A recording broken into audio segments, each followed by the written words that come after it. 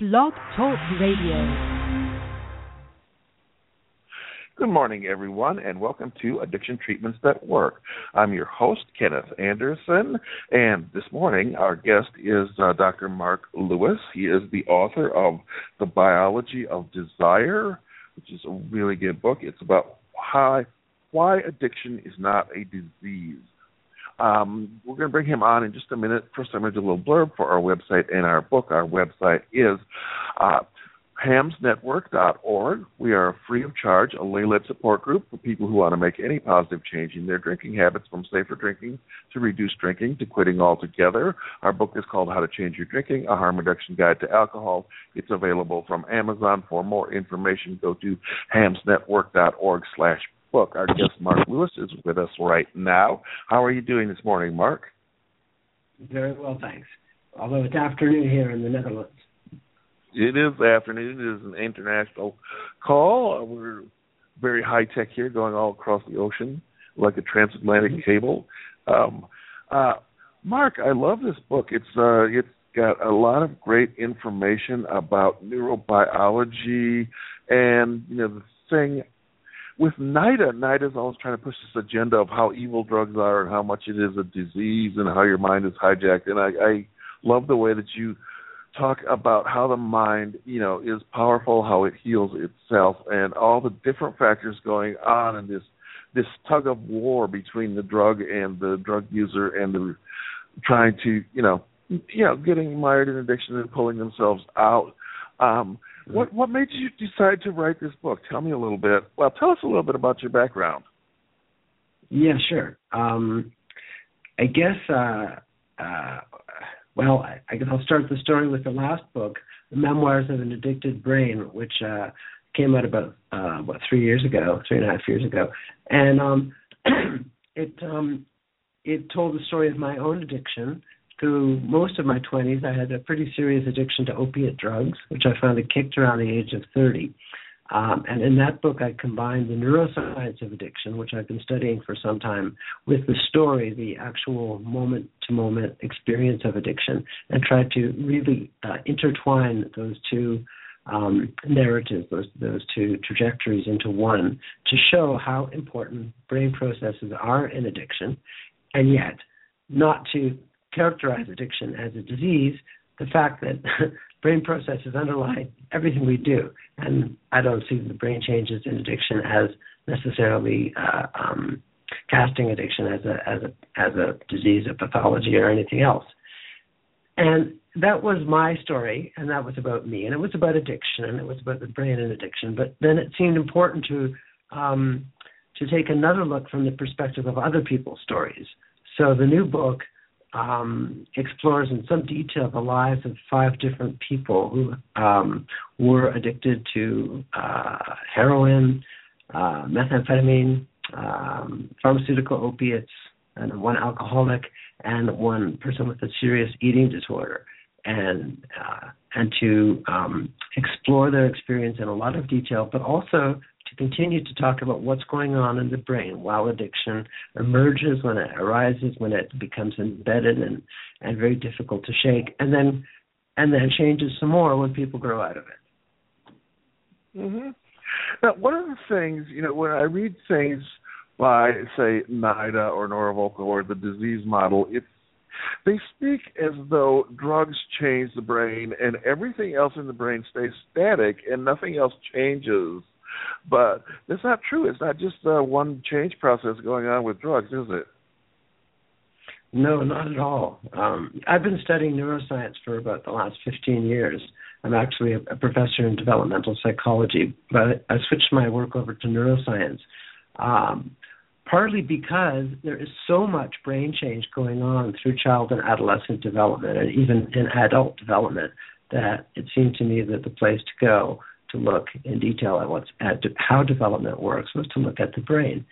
And then the idea of the brain as a static organ that, somehow finds a certain setting and then stays there just doesn't make any sense at all. The brain is constantly changing.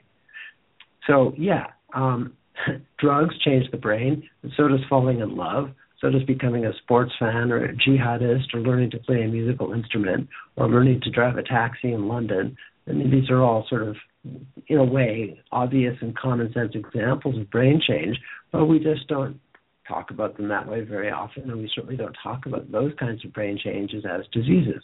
We talk about it in terms of learning and development. Mm-hmm, mm-hmm. And just maturity itself changes the brain, and I've seen a lot of research. When people get older, they don't like to take so many risks, and they don't care so much for playing with drugs and things. They change their attitudes as people mature. Yeah, that's for sure. Yeah. So, as people get older, of course there are brain changes, and some of them are not entirely pleasant.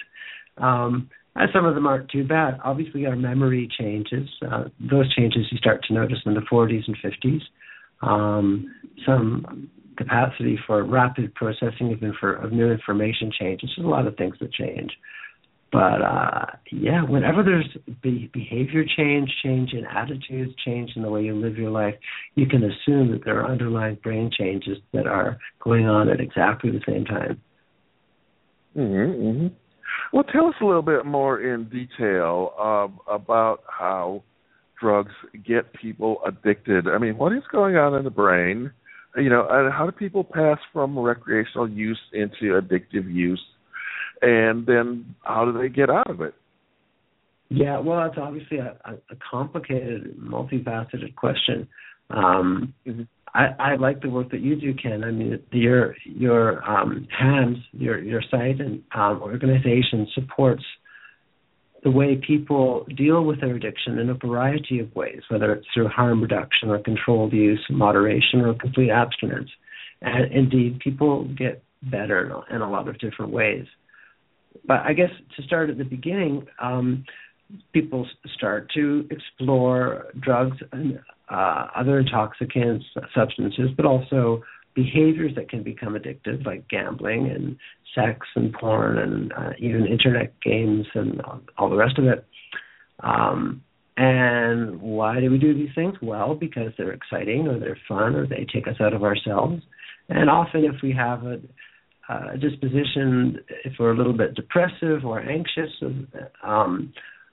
and we're not completely comfortable in our world, whether it's because of historical reasons, because of childhood reasons, or because of some aspects of our environment that aren't very pleasant, then those attractions become more and more important.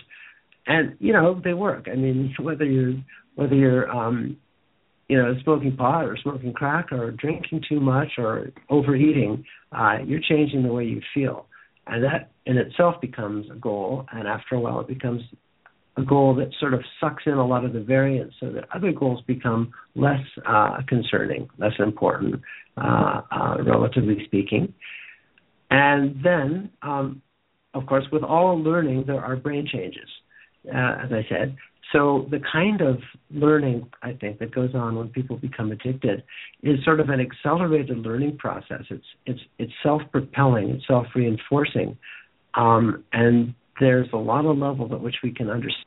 I don't know how much biology to get into here, but there's when we pursue attractive rewards, whether they're substances or whether they're pizza or whether it's falling in love, there's a neurotransmitter dopamine that gets sucked up from the brain, from the midbrain, into the what's called the striatum, which is responsible for goal pursuit, and then the thinking about or perceiving stimuli that are associated with that goal start to trigger dopamine release more and more automatically as time goes by.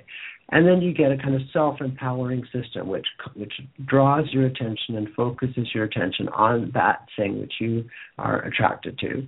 And the more attractive the thing is, the more often the cycle is going to repeat, and the more predictably it's going to repeat. And then, of course, the other problem in addiction is that there's less of that kind of chemical direction toward other goals, whether it's playing with your dog or whether it's reading a good book, and these things become less important in relation to the goal that starts to occupy more and more space in your attentional radar. And that's really how addiction, I think, gets launched, how it starts and how it becomes a deeply ingrained habit. And then in the recovery phase, there's a lot of other sorts of changes. People often reach a stage where they become really disenchanted with their addiction. I think that has to happen in order for people to want to change it. And that causes them to want to pursue other goals, such as feeling a sense of wholesomeness and well-being that extends from day to day without having to do stuff that is compromising or has unfortunate side effects or, gets you in trouble with other people. Does that make sense? Yes. And, that's an important thing. You have to become disenchanted with your addiction to want to change it. There's some addictions like cigarette smoking, up until the 1960s, people were very addicted to cigarettes, but they didn't even think it was an addiction. They called it a habit. They didn't even think it was a bad thing to do until they started getting these reports about all this lung cancer. And then all of a sudden, oh, wait, we have to change this. And people were like, this is really hard. And they kind of realized it was an addiction. But, that's an important point. If people are not disenchanted, they don't see a reason to change their behaviors. Yeah, that's right. And that's, it's partly a personal thing, but it's also a cultural thing. There are many cultures in which taking addictive substances is perfectly fine. You can do it till the day you die, and nobody looks twice. And as you say, that was the case with smoking in our own culture for many years, right? It wasn't really considered to be an aberration of any kind. But now we consider drug taking and even smoking to be in some ways antisocial. And so those are among the factors that cause us to think twice about how good this thing is and whether it's worth the trouble. And we're very, very aware of health concerns now as well. So we know that it's not particularly healthy to take large amounts of alcohol or large amounts of cocaine, whatever it is, over extended periods. I'm going to go into some more of the detail, the neuroscientific detail, in just a minute. First, I want to ask you, what do you think of the hijacked brain model? Well, I think it's an oversimplification. I understand why people use that kind of language, Neurovoco and people at NIDA and other people. Who came up with the phrase? Do you recall? 15 it was Bill Moyers it was a PBS documentary. Yeah, it was Bill Moyers. You're right. It was, and it's a pretty catchy phrase. Hijacked brain. The brain gets hijacked. So after that, of course, you're not really responsible for anything because once you've been hijacked, you're just a victim. So it's got unfortunate consequences for the addict and for all those issues of empowerment and self-direction and self-reflection that are actually extremely helpful for getting out of addiction. But besides that, all that really means is that your brain has become involved in a habit which is learned deeply and which becomes self-reinforcing and self-perpetuating at a rate that outruns other habits, competing habits. Well, you want to call that hijacked? Hijacked implies that, there's a hijacker, that there's someone else out there who did this to you or some force or some entity. And for one thing, we know that drug addiction doesn't look any different from gambling addiction in the brain. They look exactly the same. The same parts light up at the same stages in the process. Same with addiction to sex and porn and everything else. So to say that drugs hijack the brain is wrong in so many ways. It's wrong scientifically. It's wrong socially. It doesn't really make very much sense when you think about it closely. Yeah, also the epidemiological data is really against that when you look at the way most people overcome their addictions on their own as they get older. If the drugs really hijack the brain, you just keep getting worse and die, and that's really rare. Almost everybody overcomes an addiction eventually. Yeah, that's right. And sorry. No, go ahead. And Maya Salovic wrote a very nice piece on that. It was in rehabs.com a few months ago. But it's true. NISARC, various stages of NISARC and other epidemiological studies show that most people recover, and indeed most people recover without treatment. So, and it's related to age and it's related to time. So as you say, people grow out of their addictions. It seems to be in many ways a growth process that has to do with aging, changing your horizons, changing your perspectives, and realizing that there's other things to do in life. So yeah, I think it's very much in that sense a developmental phenomenon, and that works completely antithetical to the notion of a hijacked brain or an endpoint in brain development. Mm-hmm, mm-hmm. Well, there's another problem there with the disease language, with the disease metaphor, is when people get better on their own, they call it spontaneous remission. But right. Quitting an addiction is very different than, say, having a cold go away. If you catch a cold, it goes away on its own. It doesn't really matter too much what you do. You can relieve some symptoms, that's about it.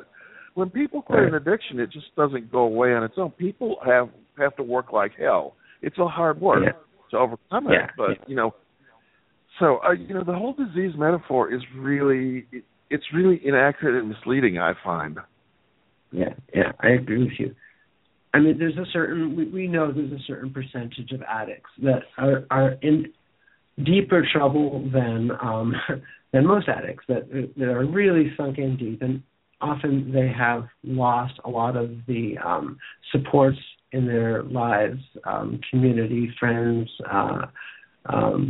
prosperity, all kinds of things. And they can really get stuck in a serious dead end that might be consistent with with that idea, the kind of idea of a terminal illness or a terminal problem. But it's terminal then for a lot of reasons, a lot of which are social and financial and all the rest of it. And of course, the idea of addiction as a disease has become integrated, let's say, with 12-step philosophy and the way people talk about it in the 12-step movement. That this is going to kill you, and if you don't stop right now completely, and you just keep going, then there's no place to go but down. But that's often, but those communities are often the places where the most severe addicts end up. And for the majority of addicts, that's just not an appropriate way of thinking about it. Mm-hmm. And even with the people with severe problems, often if you can fix some of those psychological, financial, and social problems that the addicted person has, it gives them, a boost up so that they can start overcoming their addiction and working to overcome it. But it still takes work, of course. Yeah, that's right. It still takes work. But yeah, that notion of support and community and other forms of support is a very, very important part of the process. But yeah, it usually does take a lot of work. I mean, some people do. They do kind of quit it almost magically. It happens. It happens. It happens a fair bit. You hear stories all the time about someone who just stopped. They woke up one day and they said, "Enough of this shit. I've had it," and they're done. But that wasn't the case for me in my addiction. I had to work pretty hard to get out of it, and I know that a lot of people do as well. Well, I was a severely addicted cigarette smoker, and although I did succeed on quitting on my first quit attempt, there was a huge amount of effort that went into that attempt, and I did months of planning ahead of time, and then 40 days of cutting back and taking Chantix and all kinds of things, and I think that's the reason I was successful on the first quit, because there was so much work that preceded it. And then even afterwards, staying stopped. For me, I had withdrawal for a full year from cigarettes afterwards. How long had you smoked? 35 years, and I was a very heavy smoker. That's a long time. So they say, well, I mean, Gene Heyman actually has gathered some very nice statistics and shown that quitting cigarettes is one of the hardest things. I think actually 30 years is the median time frame from becoming addicted to cigarettes to quitting. So at the 50th percentile, it takes 30 years. Sounds like you were pretty close to that yourself. Mm-hmm. Mm-hmm. And now I want to go in. Yeah, go ahead, sir. I want to go into some more detail about the actual brain structures, and we can get into all the gritty details here. I mean, so many people, they've already heard all these terms about nucleus accumbens and striatum and dopamine and serotonin and, prefrontal cortex. These are terms everybody's throwing around now. I'm going to take us back in time a little bit to the 1950s. And in the 1950s, people felt they discovered a pleasure center in the brain, and they had these stories about, you could electrically stimulate your pleasure center, and this was going to be the wave of the future. But tell us about the pleasure center and what's really going on there and what we know about this today. Right, yeah. In the 50s and 60s, I think it was a fellow named Olds who found that electrical stimulation somewhere around the middle of the brain. They didn't know exactly where. It could have been the hypothalamus, could have been around the amygdala, or further forward to the nucleus accumbens. It's pretty hard to tell the difference in animals, and especially in rats, because their brains are so small. But they found that stimulation in these areas seemed to be immensely reinforcing. And rats, for example, would work. They would, press a lever, do whatever they had to do in order to get more electrical jolts to that region, delivered through electrodes in their skulls, through their skulls. And so the idea of the pleasure center was born. And for many, many years, and even still today, the striatum has been considered the pleasure center. And then the nucleus accumbens, as you say, the nucleus accumbens is part of the striatum. It's in the southern half, the southern pole of the striatum, what's called the ventral striatum. The striatum is a kind of a big, complicated structure, and different areas of the striatum have somewhat different functions in motivating behavior. Well, the southern part, the nucleus accumbens, seems to be responsible for motivating impulsive behavior. So what does that mean? It means if somebody says, hey, you want to get high? You say, yeah, let's get high. Okay, that's the impulsive part. And you're eager, you're attracted. It feels rewarding, and you're ready to do something. You're ready to put away some plans or get in your car, or whatever you have to do, get some money by holy or unholy means in order to accomplish that goal. So that's your accumbens, and that's your ventral striatum. But nowadays, many of us don't see it as a pleasure center at all. Rather than imagining that it is responsible for the pleasure that you're seeking, we think of the accumbens and the ventral striatum as being responsible for the desire, the craving, the motivation, the impulse, the attraction. So that's part of that's a real sea change in how we see some of these motivational structures. And Kent Berridge is a very important neuroscientist who has shown that in that area of the brain, there's a big difference between the feeling of liking something and the feeling of wanting something. And as far as the striatum is concerned, and the striatum actually uses dopamine as fuel in large part, a lot more of the striatum seems to be devoted to wanting than to liking, which means that to the extent the striatum is involved in addiction, and if you're a rat wanting to stimulate the striatum, you're not stimulating pleasure, you're stimulating desire. So it makes you say, yeah, I want it. Yeah, I want it. Oh, yeah, I really want it. I want it. I want it. And that wanting is partially independent of pleasure.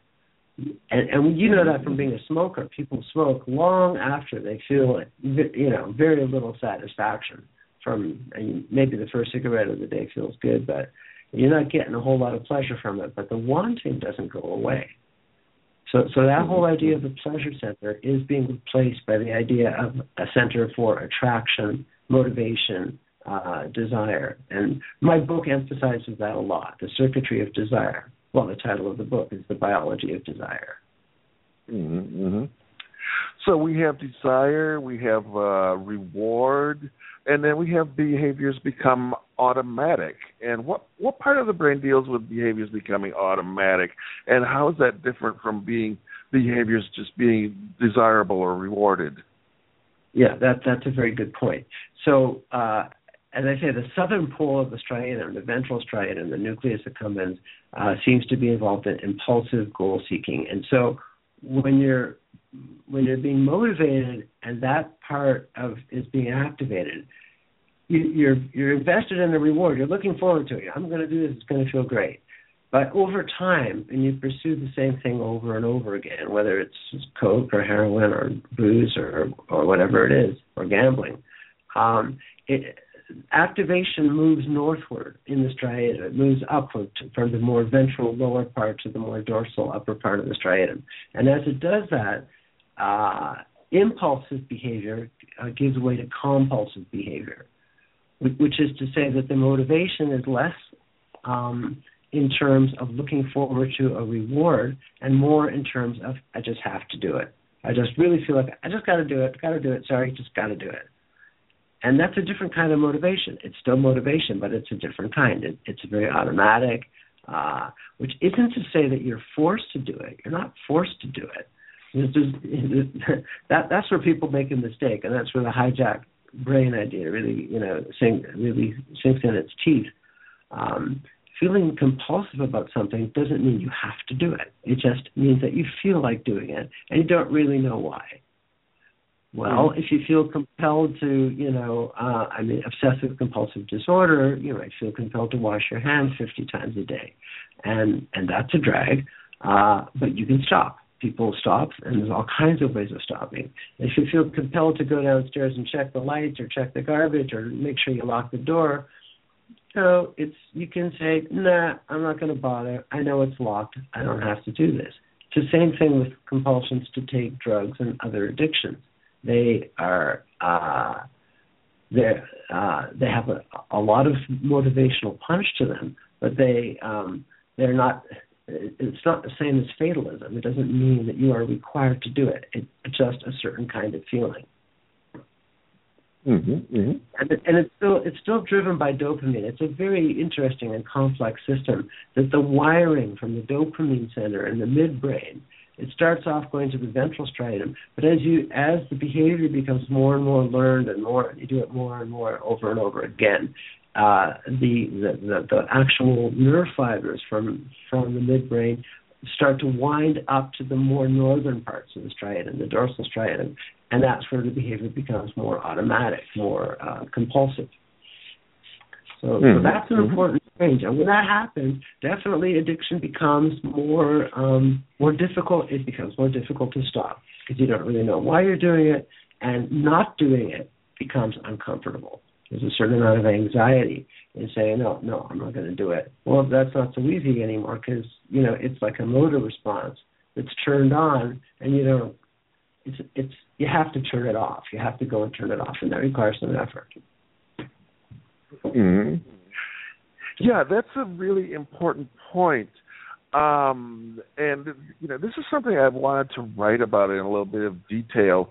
But, when you start using a substance or engaging in a behavior like gambling or whatever it might be, at first, it's always you're making a conscious choice to use the substance. You make an effort to use the substance, but at a certain point, it just switches over, and you're actually, using the substance becomes the automatic thing, the default value, and now not using is the thing that takes the effort.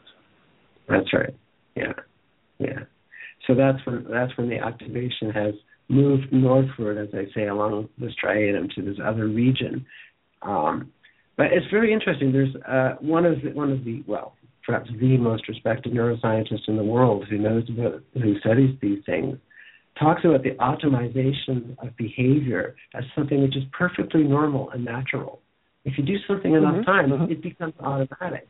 It just does. It's the way the brain works, right? Because it's it's more efficient that way. You don't want to have to stop and think about everything you do. And something that you do over and over and over again should become automatic, so you can think about other things and use the brain to its greater potential.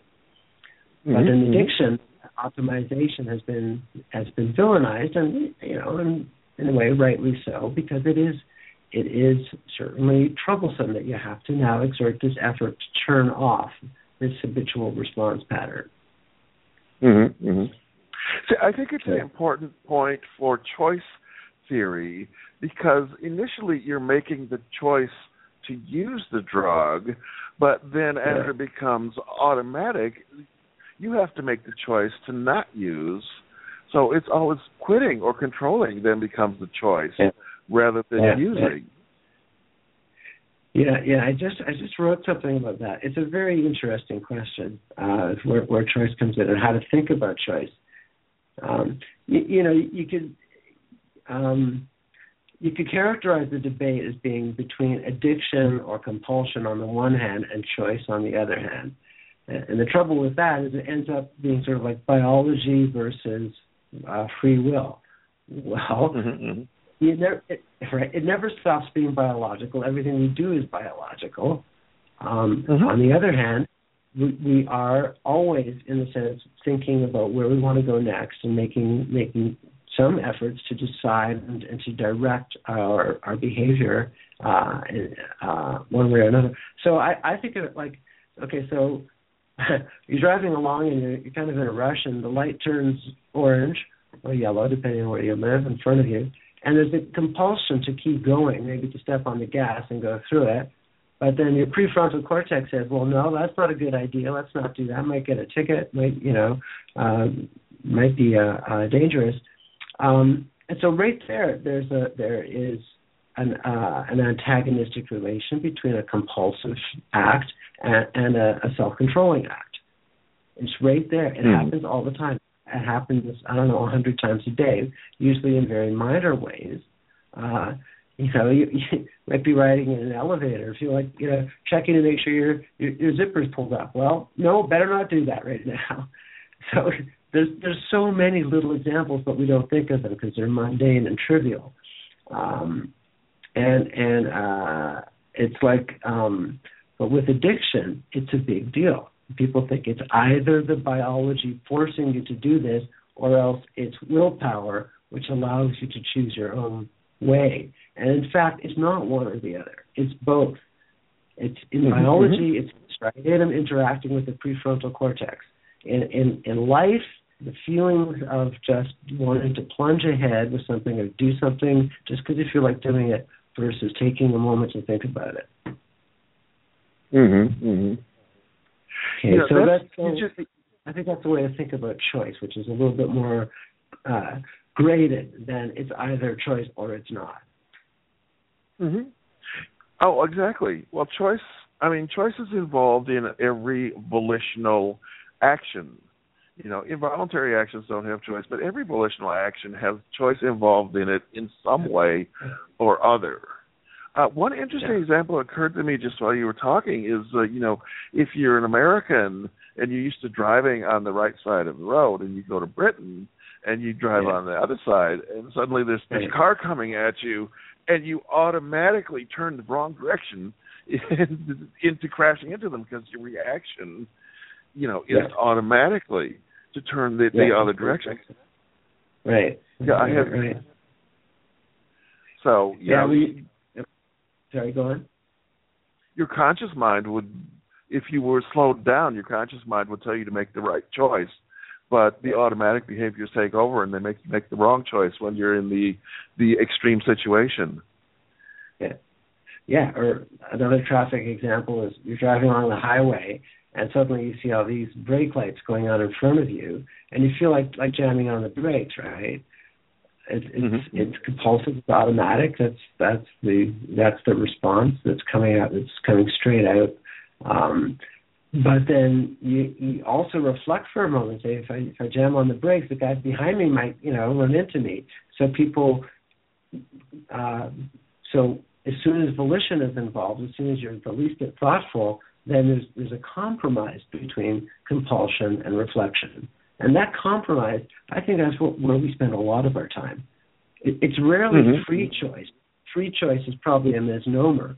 Choice is not free. There's an awful restraints at work, but it doesn't mean that there's no choice.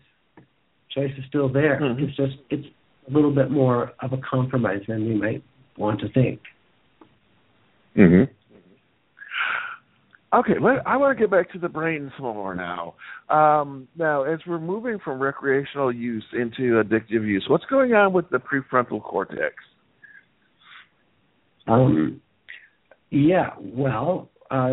Volkov is a fine neuroscientist, and she's done a lot of work showing how some of the prefrontal regions become less activated as addiction proceeds. So what that means is that in the prefrontal cortex, as you know, is involved in reflection, comparing, perspective taking, decision making, judgment, all that good cognitive stuff that you're so proud of. And indeed, when addiction gets more severe, you get more action in the striatum when the drug or drink is suddenly available. You get a spike in the striatum, but you don't get a corresponding activation in the prefrontal cortex that you maybe used to have a few years ago. So why does that happen? Well, there's some kind of a disjunct or a loss, what they call a loss of functional connectivity between the striatum and these regions of the prefrontal cortex when you are in this addictive mode or when the addictive substance is available. So what does that mean? Well, it means that it's a complicated business, and I don't think we understand it fully, but it seems like the striatum is sending signals to the prefrontal cortex whenever it gets activated, because the brain is supposed to involve both some degree of reflection and judgment as well as some kind of motivation and push. They're supposed to go together. So all these circuits are there and available for this crosstalk. But the circuits start to become used less and less and less as the addiction becomes more habitual. And when circuits get used less, there's an actual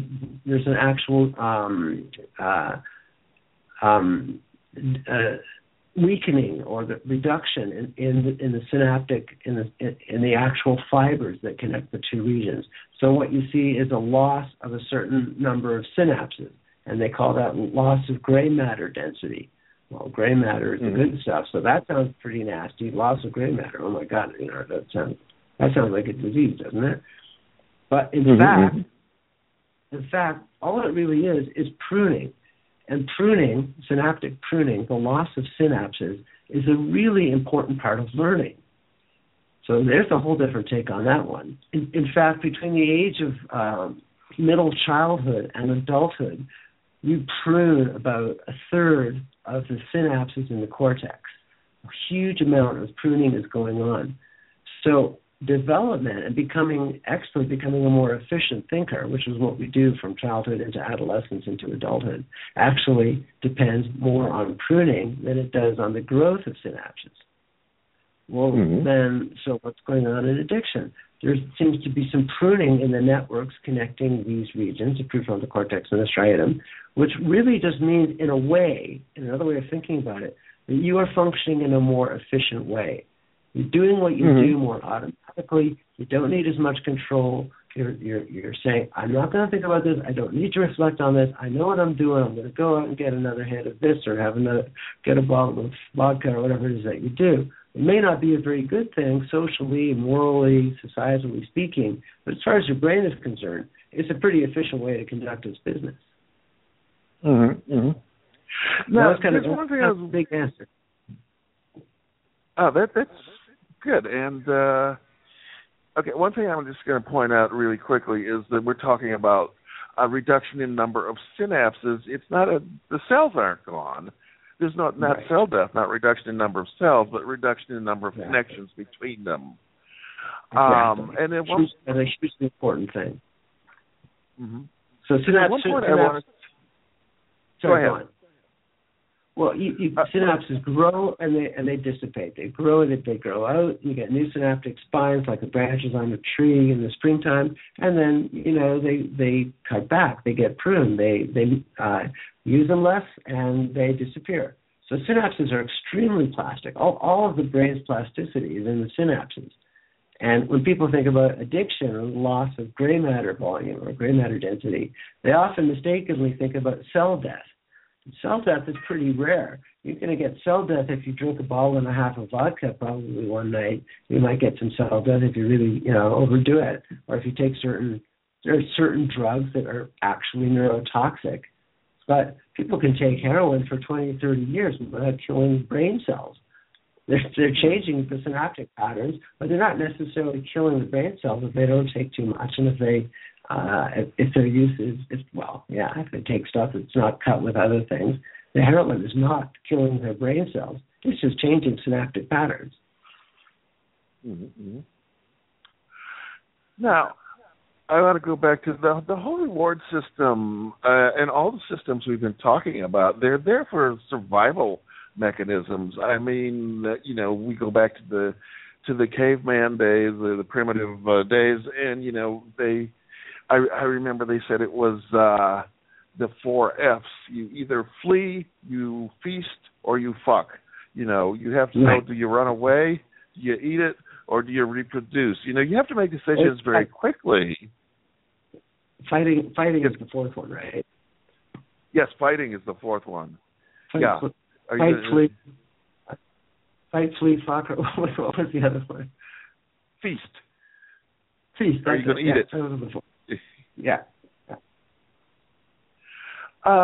These are all survival mechanisms, and that's why the learning mechanism works this way, and that sends up, messages to the prefrontal cortex. So next time you'll be more efficient when you encounter this situation. You'll react more quickly. You'll make better judgments, and I think I'm wondering how much study there's also been.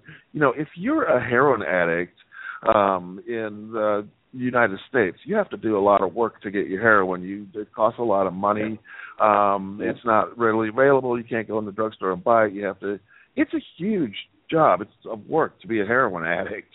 And is there any study about how the prefrontal cortex works to get more efficient at getting your habit, your heroin, of when you're addicted? Yeah, I guess that's it. Is that the prefrontal cortex becomes involved in the planning, the strategies to get what you need, just like it would if you were trying to, make it with a romantic partner or in some other way trying to achieve other forms of reward, or trying to get the better of somebody. It's one of the other F's, the fighting one. It sometimes also involves a great deal of strategy. So the prefrontal cortex is great for strategizing. And as addiction proceeds, you could say the prefrontal cortex is less involved in worrying about whether this is a good thing or not, or whether or not I should be doing this, or I'm going to earn some social approbation, and becomes more involved in simply strategizing. I knew a guy who, he had incredibly complex strategies. He was a lawyer, and he's a very good one. When he wanted to get his drugs, he had this network of doctors and prescriptions and double and triple doctoring worked out so that he could get what he wanted. And it was a lot of work, a lot of effort, a lot of strategy. And that very efficient prefrontal cortex of his was completely involved in doing this successfully. Mm-hmm. So, effort and strategy and all those things are required. Okay, one more part of the brain that we didn't talk about yet is the orbitofrontal. And what does that do and how's that involved? Yeah, that's a very important part also when we're thinking about this stuff. So the orbitofrontal cortex is the very bottom of the prefrontal cortex, the part that's just above the eyes. That's what I call orbital frontal. That's the orbit, the eyes. And so in the prefrontal cortex, like the further north you go to the more dorsal regions, the more you're getting into the areas responsible for reflection and judgment and perspective taking and so forth. And when you get down to the southern regions, like the orbitofrontal cortex, that's much more involved in emotional, let's just call it emotional thinking. Recognizing the reward value of something. Do I want it? Is it nice? Is it attractive? Or is it repellent? Is it nasty? Is it, something? Is it aversive?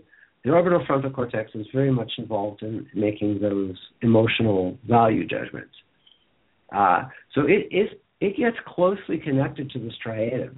It's actually more closely involved with the it's sort of like the bridge between the limbic system and the striatum in particular, which is kind of paralimbic, and the prefrontal cortex. It's like a bridge. It's very involved in motivation, but it also sends messages upward to the more northern parts of the prefrontal cortex. It says, "Come on, gang, let's get in on this and figure out how to get more of this if it's a good thing, or less of this if it's a bad thing." So it pairs up with the striatum and the amygdala. And I call in my book, I call these three players the emotional core or the motivational core of the brain. They're all very much involved in motivation, and they all kind of drive the cortex into let's do this. Let's start thinking about how to do this more effectively, more quickly, more efficiently, more assuredly, and so on and so forth. Mm-hmm, mm-hmm. Well, so that's really. Sorry, go on.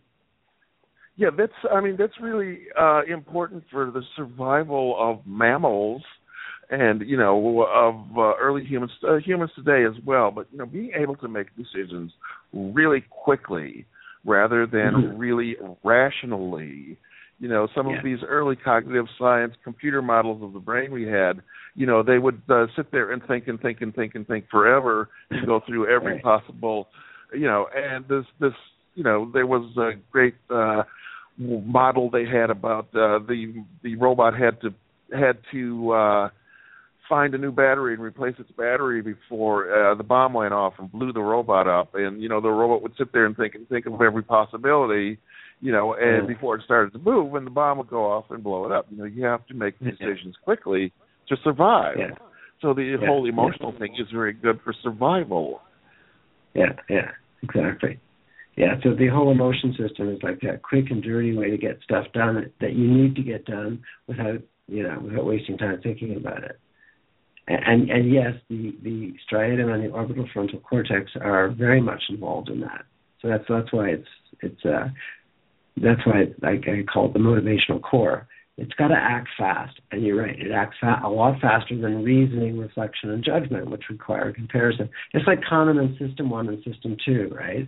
Like System 1 is just do what feels right, and System 2, the more reflective system, is like, wait a minute, was that really the right thing to do, or let me think about this for a minute now.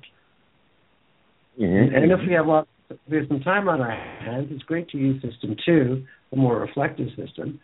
But where, as you say, important life goals and survival issues are at stake, that's when you want to act fast and shoot now, think later.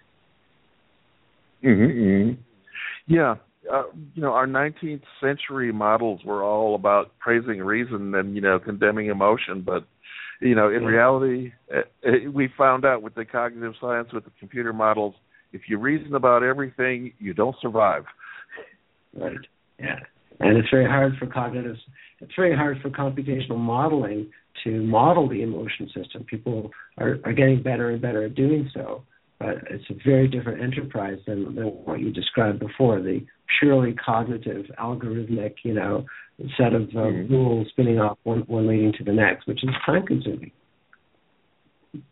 And now they have these neural network architectures, which work in a very different way. They work through spontaneous parallel processing rather than these long sequences of algorithms, one leading to the next. So I think cognitive science catch up. Yeah, it's got a ways to go yet. I think there's one more thing that we need to cover that's important, and that is what happens when people quit addiction? What happens in recovery from addiction to the brain? What's going on, and what changes take place? Yeah, well, that's a really big issue. In the book, all this heady stuff about brain processes, no pun intended, I try to make it a lot more palatable and accessible and fun, even by weaving it into the stories of my 5 addicts whose stories I tell in great detail. And I think they're pretty dramatic stories of people falling into addiction, struggling with it and really getting messed up by it, and then finally finding their way out. Each of these five people successfully recovered. We use that word recovered. It's not my favorite word, but that's the word we've got. And I am very interested in what's going on in their brains at that time. So one thing that's going on is, well, what Barbara Arrowsmith Young and sometimes Norman Deutsch call the double-edged sword of neuroplasticity. Neuroplasticity is we obviously need that for learning, for everything. But plasticity is what gets you into addiction. This thing, this habit, this enterprise that starts off looking pretty shady ends up being the only game in town. There's a lot of brain change, neuroplasticity involved in learning that habit, becoming enraptured and embedded in it. But then neuroplasticity is also the way out. Your brain is not stuck in the new configuration, and as things become more boring, more repellent, more aversive, and so forth, you say, well, I'm going to have to change this, and you start working harder to do so, as you and I have discussed. And so each of these five people starts working on it, and one way or another, they manage. The research, there's not a whole lot of research about the neural correlates of recovery. But there are some studies, and one of my favorites, I do review it in the book, is by, it came out in PLOS, it was last year, 2013, I guess, and the senior author was a guy named Garib, a very respected neuroscientist. And what he showed, what that team showed, is that you get this reduction in gray matter in certain regions of the prefrontal cortex, which imply that the addictive impulse is becoming more efficient, and it's not pulling in the prefrontal cortex to, let's say, make that decision in a rational way. It's just going to go about, just do it. So you get loss of gray matter in some regions. Well, what happens when these people become abstinent? And what they show is that from 6 or 8 months to a year of abstinence, gray matter volume increases in these regions, and not only does it increase, but it actually goes beyond the baseline that is the average degree of gray matter density shown by people who have never been addicted. So let's call that a baseline. Well, they fell below that baseline as their addiction went from months to years and years and years. But after less than a year of abstinence, they grow back synapses in these regions, and then they move on. They keep growing synapses in not exactly the same areas, but closely related areas, which suggests that they are really developing new skills, new ways to think about what they're doing, new ways to self-reflect and self-monitor. In fact, their brains are becoming better than they were before the addiction. And I just think that's a fascinating way to look at recovery. This is not just recovery. This is not just going back to where you were before. This is ongoing development. You're becoming a more refined person with more self-awareness, more self-discipline than you ever needed to have before. Mm-hmm. And this kind of puts a lie to the whole idea of once an addict, always an addict, and an addict is just waiting for that next fix. No matter if he's been abstinent for 30 years, he's just waiting for the next drink, the next shot of heroin. No, it's not that way at all. Exactly. Yeah. I mean, the habitness of addiction, so to speak, is certainly, it's a huge factor, but it's very much reinforced by doing it, day-to-day use. You keep doing it, well, sure, you keep perpetuating the habit, strengthening it, but you stop doing it for a while, habits change. You always take this route to work, you always take this particular set of turns, and then one day you say, well, wait a minute, what happens if I don't take the freeway, but I do this, take that street instead? And for first week or two, it feels strange, and it involves a lot of effort. After that, it gets easier and easier, and before long, that's the habit, right? So habits change, and the brain changes with it. Mm-hmm. Yeah, I don't think about cigarettes anymore. And, during the first year I was quitting, that was the only thing I was thinking about all the time. But now, 7, 8 years later, I don't think about cigarettes anymore. Yeah, what a relief, huh? You're freeing up a lot of territory. Oh, absolutely. A lot of neural territory gets freed up, and that's the beauty of recovery. And